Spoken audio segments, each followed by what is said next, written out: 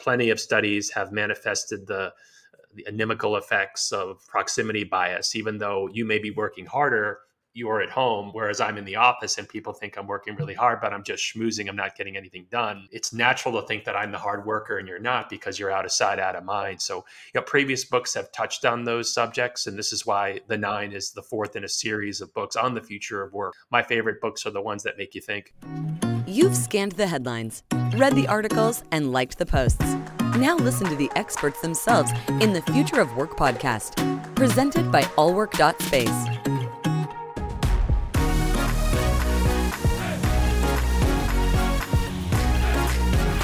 Are you ready? Phil, welcome to the Future of Work podcast. Really great to have you here with us today. Thanks for having me, Frank. Looking forward to our chat.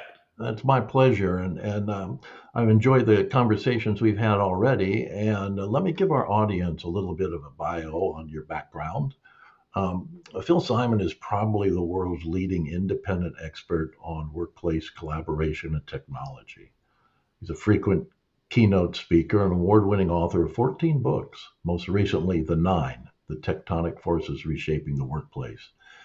He helps organizations communicate, collaborate, and use technology more efficiently. He's featured in the Harvard Business Review, the MIT Sloan Management Review, Wired, NBC, CNBC, Bloomberg Business Week, and the New York Times have all featured his contributions, and he hosts his own podcast, Conversation About Collaboration, which, if you haven't been paying attention to that, I would highly recommend. Phil, again, welcome. Really glad to have you. I know you were been on our podcast some time ago, and our audience was quite delighted. So let's just jump right into it, if that's okay with you. Let's rock and roll. Okay. The Nine, The Tectonic Forces Reshaping the Workplace. In your book, you reference Cisco, Dropbox, LinkedIn, others that are reimagining their workplaces. Explain to us exactly what you think they're doing or what you think they should be doing. Well, those are examples, Frank, as you know, of companies that are doing things correctly and have really leaned into this future of work and hybrid. If you go back to, say, Cisco, prior to the pandemic, their New York office broke down as follows: 70% of the space allocated to individual workspaces and 30% for more collaborative ones. They've now inverted that. So it's 70% for collaborative workspace and 30% for individual. So if you're going to the office, you should be meeting with people, collaborating, brainstorming, training sessions, getting to know your colleagues, whatever. You should not be putting your head down and coding or checking email or whatever. And Cisco is also, I think, particularly interesting because the folks there were really thoughtful about sensors, about reserving rooms, even about the geometry of the conference tables. So, for example, historically, if you've gone into a conference room, there was a rectangular table. But if you are sitting at the end of that and someone is on, say, a Zoom call and the screen at the end of the room, a big Zoom room, or the hardware that Microsoft, Zoom, some of these companies make, people have to go like this. And that's not really normal to sit like that. So they created this polygon type table that would be much more natural. So you were sitting looking at someone like this as opposed to like this. So they really did some thoughtful research and spent a good deal of money creating an office really as a destination, Frank. And people will still need to go to the office. I'm a big believer that hybrid is the future. I've written about that in some of my previous books. But you need to make it purposeful. You can't expect people to be excited about going to the office if they're just going to sit on Zoom calls all day. In fact, people get really annoyed. Why couldn't I have done that from home? So it is forcing organizations to think about things in a different way than maybe the manners in which they become accustomed. But I thought that it was important in this book, just like my other ones, to provide stories and examples of companies doing these things rather than just preaching, do this, don't do that. That to me doesn't make, as a reader, for good experience. No, I agree. Cisco's interesting. They created a product called telepresence quite a number of years ago. Yep, 1998. I remember we had that when I worked at Merck and Company. It was cordoned off in the executive wing, and but I do think it was a really good training ground, if you will, for setting up some of the things that you're talking about. And some technology companies have an advantage over other non-technology companies in this regard because they have been pioneers. So, what about companies that are non-technology companies reimagining their workplace? Are you seeing the same? Are you seeing them as leaders, followers, in between? Because this is the great majority of us don't necessarily work for the big 10 tech companies. Oh, I couldn't agree with you more. In fact, in the chapter on inflation, I write about how there are structural issues in the economy that aren't going to be fixed with macroeconomic policy or tax cuts. And we can talk about that later if you like. But to answer your question, yeah, I mean, the notion that you have to be Google or Cisco or Amazon to embrace hybrid and remote work is absurd. I mean, we've now seen go back 20 years of the prevalence of software as a service. I mean, it used to be that companies needed to spend millions of dollars on technology or systems or applications before people could use them, or they needed to hire their own IT staffs and run their own hardware. Well, thanks to cloud computing, they don't need to do that anymore. So while tech companies may be pioneers, to your point, I agree with you. That doesn't mean that we can't learn a few things from them. And the technology now is so much more affordable. Plus, co-working spaces, satellite offices. These are things that have been around for a long time, and certainly it's not something that requires any sort of programming background to take advantage of. No, I think you're absolutely right. And a person like myself that's been in business for 5.5 decades, when I started in business, you had people entering technology and they were the only ones that understood it. Today, the layman, the individual user, understands probably 1,000% more than the technologist even of 10 years ago. So we have so much more comfort as we go forward with these things. I think we'll see it. You mentioned inflation. That's an interesting thought because um, inflation,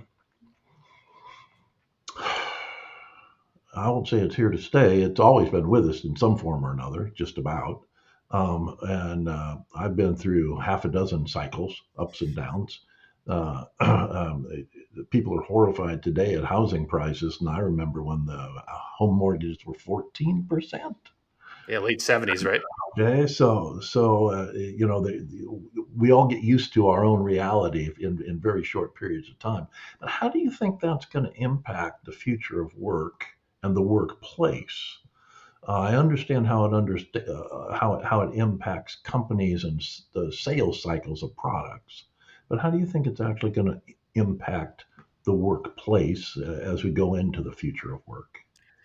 Yeah, we could talk the entire show about it, so I'll just be brief. But in so many ways, many organizations for years offered nominal merit increases of 2 or 3% per year. Well, when inflation was 7 or 8% per year, just by staying at your company, you were receiving a de facto 5% decrease in pay. And there were organizations like my previous employer, the 4 years that I was there, didn't offer me any sort of increase. So eventually I saw my pay erode. And when it became obvious that I wasn't going to receive any kind of increase, I started wondering, could I get something else? And that's important in the context of dispersion, the subject of chapter 2. But we no longer have to move our families cross country to take a new job. We might have to commute 2 hours once a quarter to an office or maybe once a week. But we really have made the world a lot smaller with the pandemic and the prevalence of tools like Microsoft Teams, Slack, and Zoom. So companies can no longer say we're the only shop in town. Now, there's a benefit to organizations.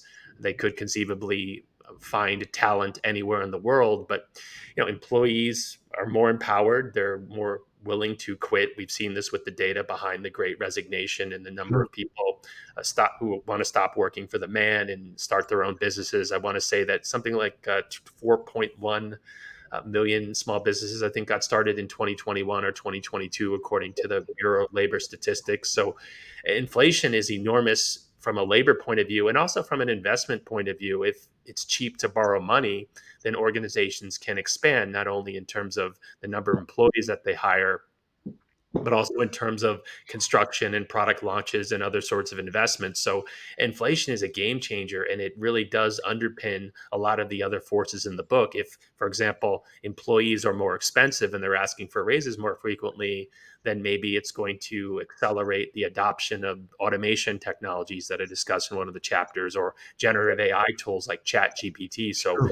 you don't write this book without covering the elephant in the room, which I would argue is inflation. It's just I don't see realistically how it's going to revert to 2% anytime soon. I think it's much more likely that it'll be 4 or 5% Yep. for the indefinite future, especially with some of the geopolitical issues around Russia and Ukraine and Yep. China and all that. No, I think if you look over the last, again, over my career period, I would say 4 or 5 or maybe even 6%. Would be the running average that you see a lot of times, and as a mean average. So I would definitely agree with you there, and I think that one of the things that we see as we look into that future of work into our crystal ball is that we're always looking for things that impact people, employees, and companies overall.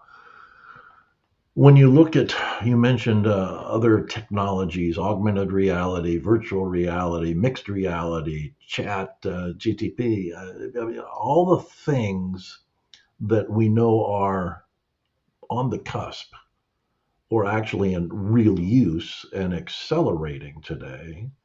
How do you think that's going to impact the way we hire, the change in the job structures, the way we use real estate overall?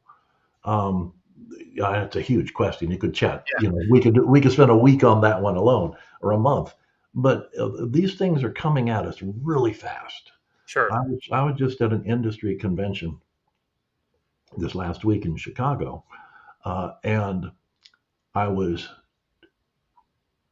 shocked and terrified that there wasn't a single presentation on AI, and it was a real estate based convention. And the impact of AI on employment, and the impact of employment on occupancy, and all of Sure. this chain reaction of things, and how that's going to impact the banks that have made the loans and the insurance companies that have made the investments. This ripple effect is staggering. And yet, I think a lot of people have their head in the sand. They think it's for somebody else. Sure. And I think that's one of the real dangers of in chapter 10. I write about some of the strategies that you could adopt, knowing all the information that I covered in the previous nine. Getting back to at least one aspect of your question, Frank, to me, it's silly to ignore AI within the context of real estate. If AI and automation and some of the immersive technologies like VR and AR mean that we don't need as many employees or as many employees in the office, then it's simply a matter of math. We don't need as many desks or floors or buildings. So even though I want to say that office occupancy is around 50% pre-pandemic levels, and just to give some context, In utilization, in actual use, about 50%. correct. Yeah. Okay. It varies by city and by country and by industry, but generally speaking, there's a chart that I cite in the book that compares, I think it's 97% pre-pandemic levels with airplane travel, restaurants, sporting events, those types of things, but office occupancy is 50%. And you were silly and not a particularly judicious fiduciary at your company if you just automatically renew a 10-year lease with all these trends taking place. Sure. Employees don't want to be in the office Monday through Friday, 9 to 5. There was a LinkedIn study I saw a couple days ago in the UK. It's something like 3 out of 4 employees will quit if compelled to return to the office 5 days a week. So the question becomes, what do you do with this information? And I agree with you. It is naive and quite frankly dangerous to pretend that AI or immersive tech, automation, some of the technologies that I discuss in the book will have zero impact on real estate. That's just foolish. No, I agree. When you reference 50% occupancy, there's two uh, uh, definitions, if you will, of occupancy. I think that we need to make clear. One is the real estate industry's definition. They would say my building is 90% occupied because it's 90% leased, and 90%, and the leases are paying me revenue. The other is the corporate definition, which would say I have a 10,000 feet of space, but people are only at their desk 50% of the time. And that's the occupancy you're talking about. And that's a fair point, and not to get too into the weeds here, but one of the statistics I discovered researching the book was around companies subleasing their office space. I know Sure. Dropbox one quarter made something like $14.7 million by subleasing its space. So again, if it wants to get into the office space business, it can continue to do that. More likely, they'll just rent fewer square feet in the future, because why would you want that risk on your balance sheet? It's in the short term, it's just risk mitigation. That's a given. But long term, do you really want to compete with WeWork and some of the other companies that are doing co-working spaces or satellite offices? So, yeah, I agree with you. You can own the space, but that doesn't mean that it's constantly used. And the pandemic, I think, has accelerated, to your point from before, trends that were taking place, whether it's remote work or e-commerce. And now that hopefully we're post-pandemic, or at least returning to this new normal, again, I just think it's foolish to think that people will willingly return to hour and a half commutes and not take advantage of some of the new freedoms that they have with remote and hybrid work. No, I would agree with you. It's funny that in our world of the flexible workspace, which is where I come from, we've seen a variety of cycles in the past. And the one thing that we've seen consistent is that no one minds being in the office. No one is willing to commute if they can do anything to avoid it. It's the Right. commute time that kills people, and they Sure. get angry about it. It's a waste, and it's a huge cost, Oh, a huge, huge, 100%. And huge yeah. burden on people. So those markets in particular that are dependent on importing their employees into the city, if you will, from 30 to 90 minutes away, London, Paris, New York, Chicago, uh, big markets that import people to work in the city and then they go home at night. Those are the ones I think that are going to be the most impacted, and that are actually going to have to repurpose a lot of those commercial buildings to lower the cost into residential, so they can lower the residential cost so that people can afford to actually live in the city that they work. Yeah, it doesn't happen overnight. I know that some cities have already had some successes. I think Vancouver's one, British Columbia, that did some major renovation work when they realized that people will not reverting to full time office work. But you can't just, as you know, hit a switch. And in some cases, it's read a bunch of articles on this in the Wall Street Journal and the New York Times. Logistically, it can be difficult, if not impossible, certainly expensive and time consuming, to turn a commercial building into a residential one. But there is this opportunity in crisis, and to the extent that there is a massive housing shortage in the U.S., I've read that there are a lot of factors at play, stemming from the financial crisis and student loan debt and supply and demand.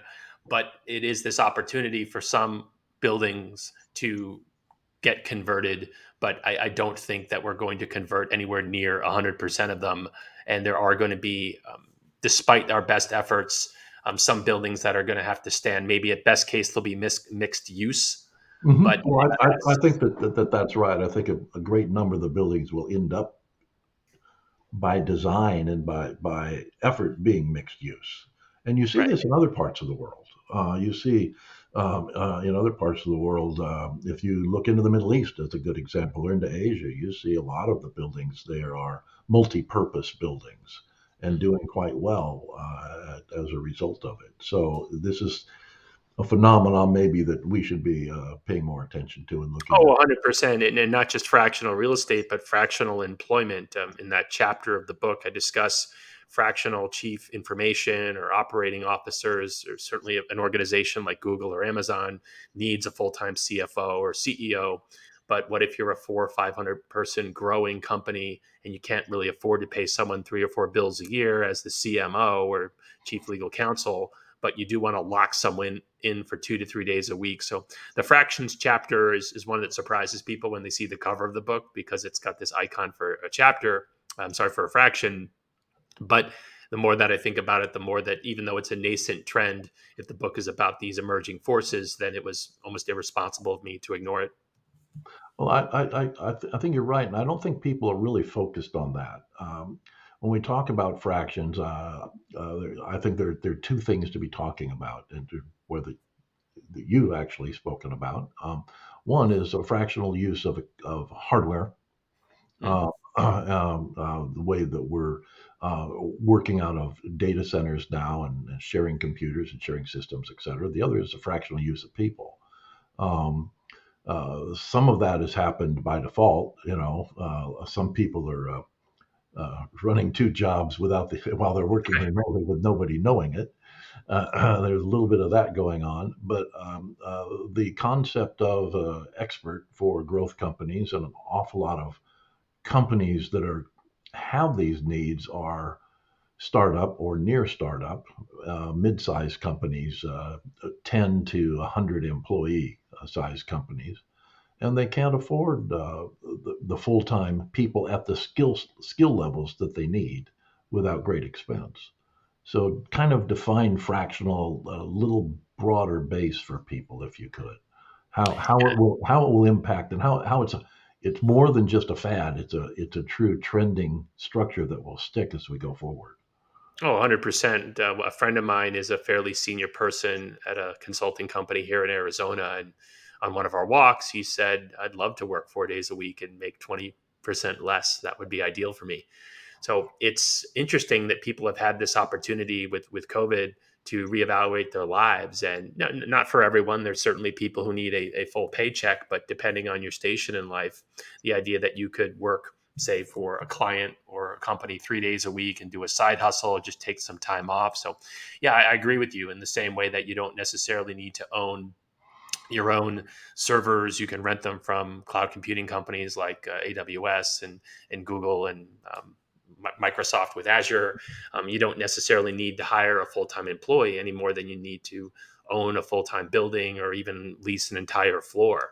And there are startups that are trying to figure out creative ways for companies to accommodate this flexible, uncertain world. There may be times in which you need to ramp up or ramp down, and a traditional 10-year office lease doesn't really lend itself to that. So, could you do something on a more flexible basis? And of course, the answer is yes. So, it's been an interesting journey researching all these trends, but there are definitely startups that are aware of what's going on. And when I hear about companies attempting to mandate a full time return to the office or poo pooing some of the other things I mentioned in the book, I just kind of smile and say, all right, you can do that. But these trends are in motion, and I don't see how any one company, no matter how powerful, can stop them. Well, even at the very bottom end of the startup phase, let's assume you and I, as an example, we're each going to start a company. Okay. Now we're going to go into the same venture capitalist, and we're going to each ask them for $1 million. And to your point on flexibility, I go in there and I say he's going to ask me what I'm going to do with the money, and I say, oh, I'm going to get an office. I'm going to hire a receptionist. I'm going to buy some furniture. I'm going to get some equipment, and then I'm going to hire a couple programmers, and we're going to build this world-changing software. And you go in there and you say, in response to the same question, you say, "Oh, I'm going to move into IWG or WeWork or Spaces or any good co-working center, and hire some programmers and build my software." Who's he going to give the money to? It's funny that you mentioned that because I'm old enough to remember the days in which if you worked from home, you weren't serious. You needed to be in a proper office, and now it's like things have flipped 180 degrees. Now, if you're, to your point, spending a lot of money on an office, you could say, well, couldn't you spend that more on people and get together as needed, whether it's in a WeWork or another co-working space or even just a company retreat or something? Because I think it's insane on both ends. So I'm never going in the office as an employee. That's ridiculous. Or you can never work at home. You always have to be in the office. So to me, the future is hybrid. Work from home, WFH Research has put out for the last 2.5 years some fascinating data on attitudes for both employees and employers with respect to remote work. And last time I checked, it's about 3 and 2. So in other words, employees typically want 3 days remote. Companies are offering 2. That's not a huge chasm. We are in sort of a zone of agreement there. Let's say it's 2.5 or 3 or whatever. That's a lot different than 1 versus 4 or 0 versus 5. So I agree with you. There are lots of benefits to remote work. And certainly, as I've written about in previous books, tools like Microsoft Teams, Slack, Zoom have made remote and hybrid collaboration a lot easier. But you'll never hear me say that we never need to meet our employees in person, break bread with them, shake their hands, do some sort of cheesy icebreaker game, or grab drinks or lunch or whatever. There is something to be said for social capital. Plenty of studies have manifested the inimical effects of proximity bias. Even though you may be working harder, you are at home, whereas I'm in the office and people think I'm working really hard, but I'm just schmoozing. I'm not getting anything done. um, it's natural to think that I'm the hard worker and you're not, because you're out of sight, out of mind. So, previous books have touched on those subjects, and this is why the nine is the fourth in a series of books on the future of work, and hopefully one that makes people think, because there isn't really a simple solution. This is not a tactical book. Right on the back of the book, Right. huge letters, this is not a tactical book. So folks who are looking for listicles and top 10 lists are going to go wanting. But my favorite books are the ones that make you think. Well, I agree. They spawn some good ideas and move forward with it. It is interesting that previously, as we look back in time, or at least as I look back in time, I say, well, what are the things that all companies need in order to succeed? Well, they have to have customers and they have to have access to capital.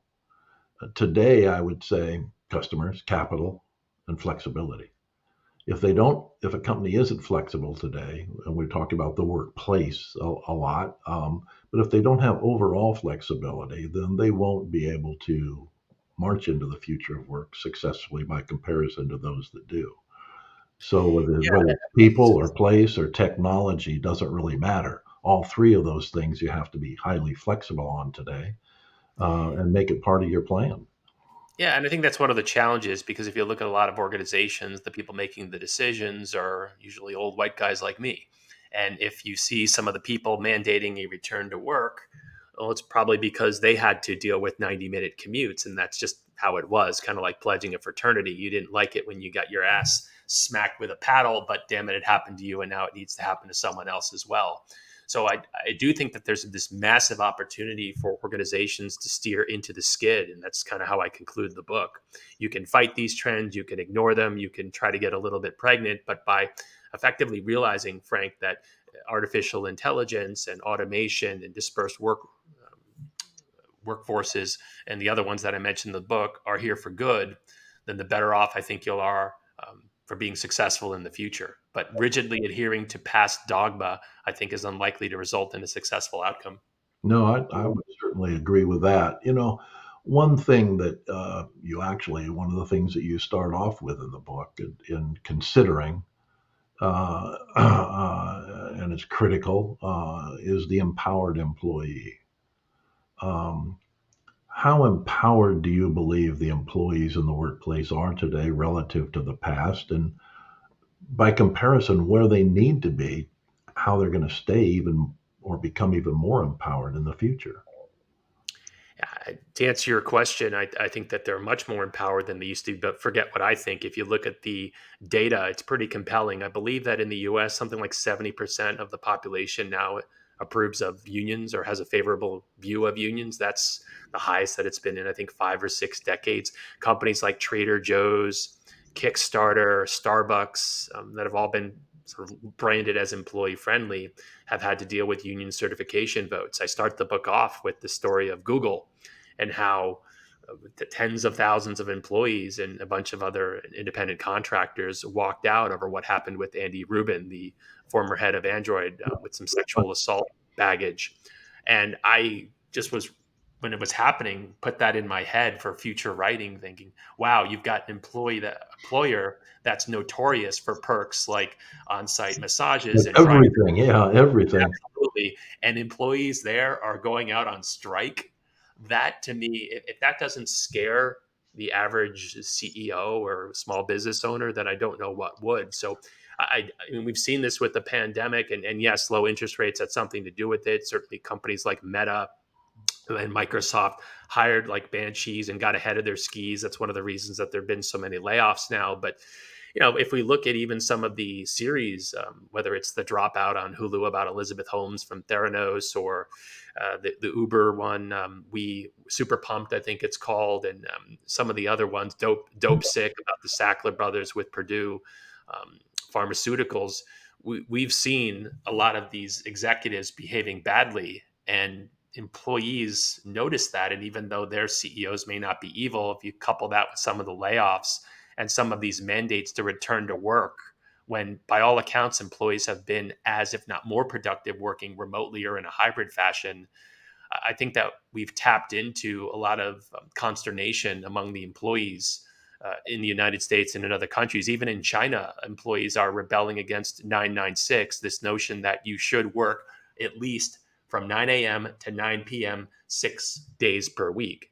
And people aren't doing that as much. So Well, I don't want I don't think they did that in the Middle Ages even. Uh, to. you know, I'm not that old, but I'll take your word for it. yeah, it's I am. I think that there's certain cultures have made absolutely unrealistic demands on their people in the 100%. name of patriotism, if you will, and put all sorts of outside pressures on people to do things that just aren't normal. Sure.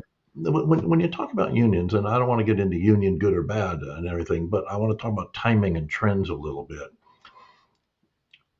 If employees are if there's a huge employee demand, basically, and they have great security and all sorts of wonderful benefits, et cetera, um, do they demand more or less? It's my experience that when people have more, they demand more. They're less threatened. As we go into a period that might be recessionary again, I'm curious how many people value having a job versus having exactly the job under exactly the terms that they want. How that will play out, just because been there, done that, and seen it a few times. Yeah, it's a great unknown, and not just the potential for recession, but if you look at automation, and the chapter in the book Oh, starts. sure. All these things drive insecurity in the potential employee. And does that insecurity, do they react with it by demanding security or by towing the line, so to speak? Yeah, I mean, it's a complicated question, and there are lots of factors at play. But yes, you could make the argument that in a year, if we do enter a deep recession and AI and automation really take off, then that does reduce employee empowerment, and by extension, reduce the effectiveness of unions, or maybe it will increase the effects of them. I mean, we just don't know. Yeah. I don't pretend to wear a Swami hat and be able to predict the future. If I told you some of the stocks I sold at the prices at which I sold them, you'd go, I'm never going to listen to this guy again. But I find it difficult to believe that employees will willingly revert to pre-pandemic conditions. As I've said many times before, Frank, if COVID had been 2 weeks or 2 months, effectively it would have been a snow day. But it's been now two Two and a half plus years. Yeah. years. Yeah, if you want to say 3 years, you wouldn't be wrong. In which case, we've really had the opportunity to ask some big, hairy questions. What does work mean? Should I be living to work? Should I be commuting 3 hours a day and not see my kid when I get home, or be too tired, or just not be present in my lives, or take care of myself, do hobbies, whatever. So I am of the belief that the pendulum will swing, but I just don't see in the next 3 to 5 years the return of a docile workforce. No, I could be I agree. I don't know whether docile or rebellious is the right term, but the workforce absolutely is in a sense of change, and I think that the employer, if you look at the two groups as separately a little bit, because the employer is also part of the workforce, the executive sure. teams, um, are going to ultimately be the ones that will be demanding change as Yeah, well, I mean, because I think it's they won't be able to keep up. They won't be able to get the best talent. They won't be able to accomplish their corporate goals and protect their shareholders if they aren't competitive. And so competition, whether it's national competition or corporate competition, is going to drive a lot of the decisions that are made, and the success of certain companies over others will be the models that we'll be looking at. Yeah, I would agree with you. And one of the stats that I cite in the book is something like it's almost apolitical. 89% of Democrats, 81% of Republicans want a fair degree of remote work or flexibility. This notion that an employer or CEO could say, well, we're not offering that, I think offers a number of significant downsides. One of which is, well, all right, employees may not quit tomorrow, although in some cases they have in mass.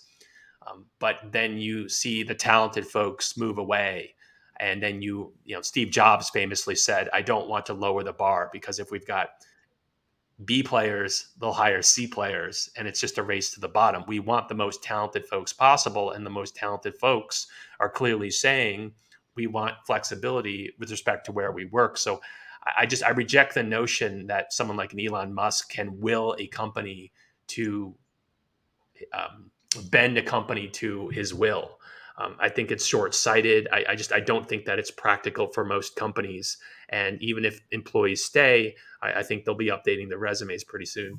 Well, let's use Elon Musk as a good example.